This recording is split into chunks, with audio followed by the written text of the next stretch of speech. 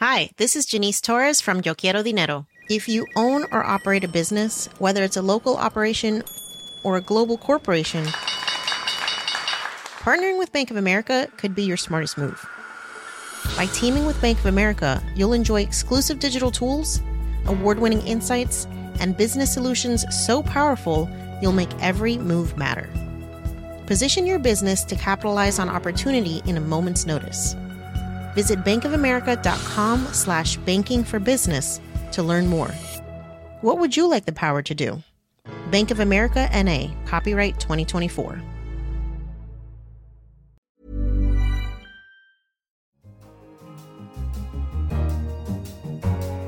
Hello. How an innovative app is being used to help the visually impaired. It basically makes a live video connection between a blind person's smartphone and a sighted volunteer's smartphone. And in this way, you can get a pair of eyes on demand within 30 seconds. A new innovation for a device that enables disabled people to ski. And when I started looking at the equipment that the athletes were using, I was blown away by how amazing it was and how well designed it is.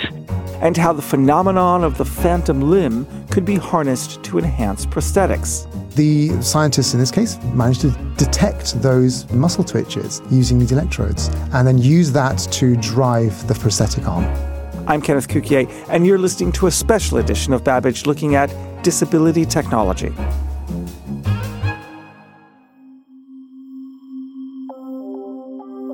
But first, I'm joined by Hans-Jørgen Wiberg, founder of Be My Eyes, an award-winning crowdsourcing app that helps over 100,000 of blind and low-vision individuals around the world.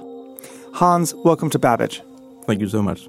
So, it's probably best that you tell us exactly how this app works. Well, it's a pretty simple app, and it basically makes a live video connection between a blind person's smartphone and a sighted volunteer's smartphone. So if you are in your kitchen and you need to see something and you are alone and you don't have anybody around you, you can just pull out your phone and tap the Be My Eyes app, and then we will find a volunteer for you who speaks the same language and pretty much living in the same time zone. And then we just make this live video connection. And in this way, you can get a pair of eyes on demand within 30 seconds or something. How would a blind person use a smartphone? If it's a touch screen, they don't have something like Braille where there's a tactility to it. Well, that's where these screen readers, as they are called, come in. So when a blind person is using a smartphone, they just put the finger on the screen and the phone will say what you're touching. And they have a whole variety of gestures that they can swipe up and down and with 2 and 3 and 4 fingers and so on. And when you learn that, you can navigate your phone just as fast as you can. And it's really amazing how this has changed blind people's life and being a part of the normal smartphone life. And so how many blind people do you have on the platform, and how many people with vision do you have on the platform? We're super proud of our numbers. Thank you for asking. We have over 100,000 blind people signed up. Amazing. We have 1.8 million volunteers. And this is also why we can make it worldwide. All our volunteers together, they speak more than 180 different languages. So doesn't really matter what language you like to get help in. We can find someone for you. And how did you get the idea to create this app? Well, I'm visually impaired myself, and I've been working for the Danish Blind Association for a number of years. My eyesight is going, so I'm ending up being blind, so I think it would be a nice thing to have, and I couldn't find it anywhere, so I had to kind of do it myself. So that's why I came up with this idea.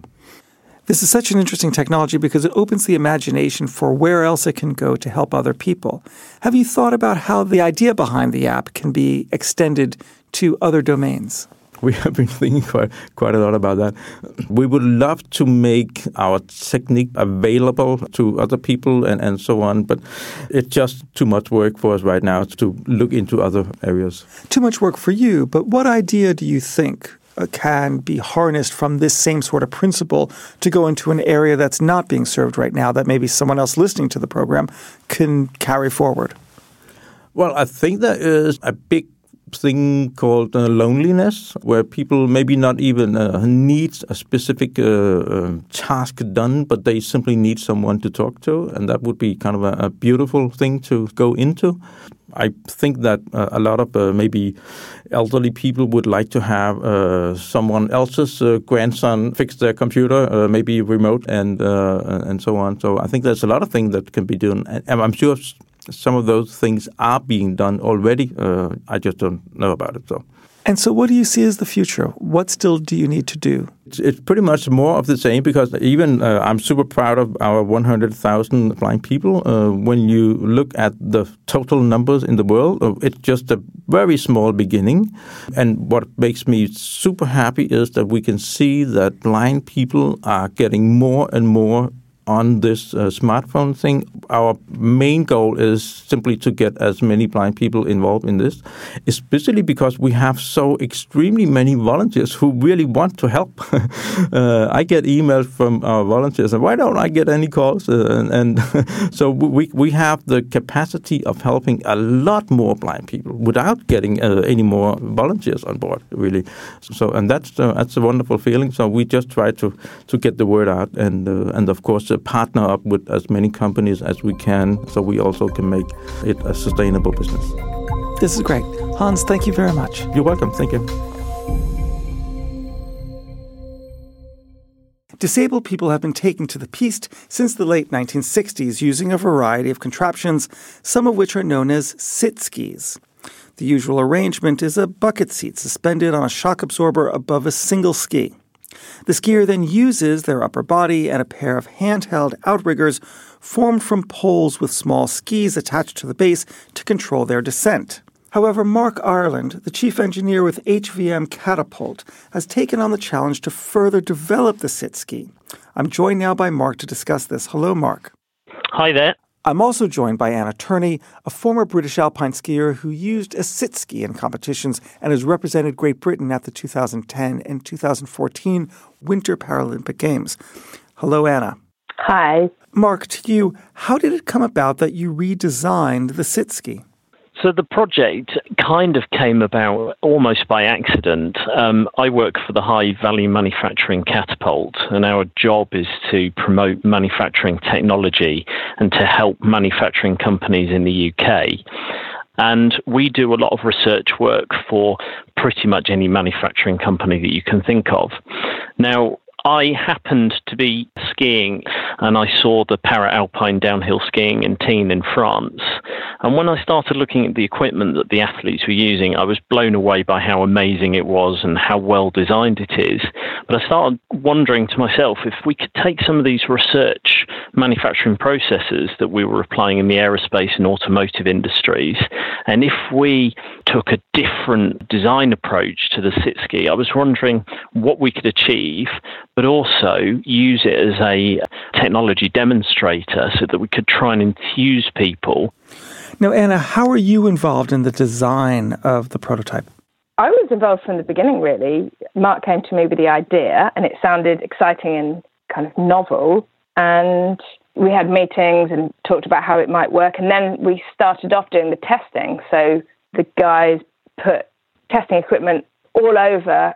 So on my chest, on my hips, on the sit ski I was sitting in, on the actual foot plate, and on the ski, the foot plate of the sit ski is attached to. And then we could really log the data. Has it inspired, as you'd hoped, other companies to step forward and reimagine how they can manufacture high-value goods? The sit ski was completely digitally designed, and we used the data from this low-cost telemetry. And some people are calling it digital twinning, but we're speaking to loads of companies about digital twinning. So how can you use data to come up with a mathematical model that means you can build something right first time, rather than having to build it, test it, build it, test it, build it, test it? And Anna, what are your hopes for the future in terms of this technology and in terms of skiing? In terms of skiing, I hope and I think this technology will be used. So Scott Hillier is an aspiring GB athlete who's progressing really well, and he's been involved in this project and actually tested the sit ski on the mountains in the snow. So hopefully he'll be able to move forward with it, not necessarily with this sit ski, but I know that they've worked on the carbon fibre composite seat for him and the fairing, so the kind of chassis. I've retired from sport, but still love skiing for fun. So it's always good to get best kit you can because it makes such a massive difference for athletes. Anna, Mark, thank you very much. Thank you very much, Ken. Thanks, Ken.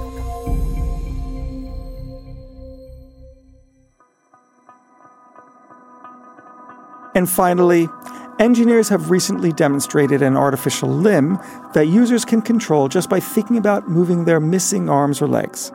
It exploits a phenomenon known as phantom limb, where amputees continue to feel sensations where the missing body part used to be. To discuss how this works, I'm joined by Alok Jha, The Economist science correspondent. Hello, Alok. Hi, Ken. Alok, moving prosthetics by thought is not actually new. So what is actually happening now? So this arm that's been demonstrated by a team of French researchers uses a thing called phantom limb. Now, phantom limb is a widely known phenomenon. If you have an arm or a leg that's missing, often you get a lot of pain still associated with the missing limb. And so phantom limb is kind of seen as this negative thing. And so what is new is these researchers have used this kind of negative and kind of taboo thing to actually allow these patients to actually control a prosthetic. Now, yes, you can control prosthetics using thoughts or electronics before, but it's quite invasive. So if, for example, you have an arm that's missing, what surgeons might do is to take the nerves that used to supply that arm, those hands, and for example, and reattach them to some muscles in your chest. And then what you have to then do is learn certain twitches in your chest which produce electricity on your skin, which is then detected by electrodes, and then that will control your arm. And that's quite invasive. It can be quite dangerous, but it's quite well known as a technique. It's called targeted muscle reinnervation, and it takes a long time to learn all those twitches, and sometimes it doesn't work. People often give up, so it's not great. So how is this technique different? So what the French scientists did in this case was, rather than any surgery, what they simply did was attach some electrodes onto the skin of the stumps of two patients. And these detected electrical patterns on the muscle as the patients thought about moving their phantom limbs. And those movements in their minds are associated with certain muscle twitches in the arm, which they don't think about, they just happen. And so the scientists in this case managed to detect those muscle twitches using these electrodes and then use that to drive the prosthetic arm. Are there any downsides to this technique? Well, so the algorithms in question didn't recognize the sort of speed or the amplitude of a person's movements. They just recognized the type of movement. So if a person thought about closing their hand, then the algorithm would then close the hand of the prosthetic, but you couldn't do it to a certain force or anything like that. The other thing that was interesting was that the amount of computer processing it takes to read the electrical signals on the arm, process the information, and then move the actual prosthetic limb, there was a delay. It was about half a second of delay, which might not sound like a huge amount, but it actually stops you from embodying that prosthetic arm as part of your body. That delay sort of makes you think it's something else, and it's very difficult to use in that case. So obviously that has to be improved. But it sounds like these techniques are all the things that do get improved with the young technology, and that this will be the new way that prosthetics will function. Well, you'd hope so, yeah. So I think it seems to be much, much simpler for a start. You don't have to do any surgery. Much safer for that reason too. Much cheaper. Again, the surgery is always a difficult thing to do. And, if you can stick 3 or 4 electrodes onto skin and find these sort of muscle actions that allow you to control the arm, of course, it'll be much better. I think that there is a lot of development necessary because the techniques I've mentioned already, the surgery and the other prosthetics, they're quite well established for several years now. I think that the reason this might happen more quickly than other technologies is because the way that the electrodes record the information and then pass it on to the prosthetic arm uses machine learning to actually detect the patterns of electrical activity, which has not been possible before. That's really interesting. Alec, thank you very much. Very welcome. And that's all for this edition of Babbage. Don't forget to pick up the latest issue of The Economist or find us online at economist.com. I'm Kenneth Cukier in London. This is The Economist.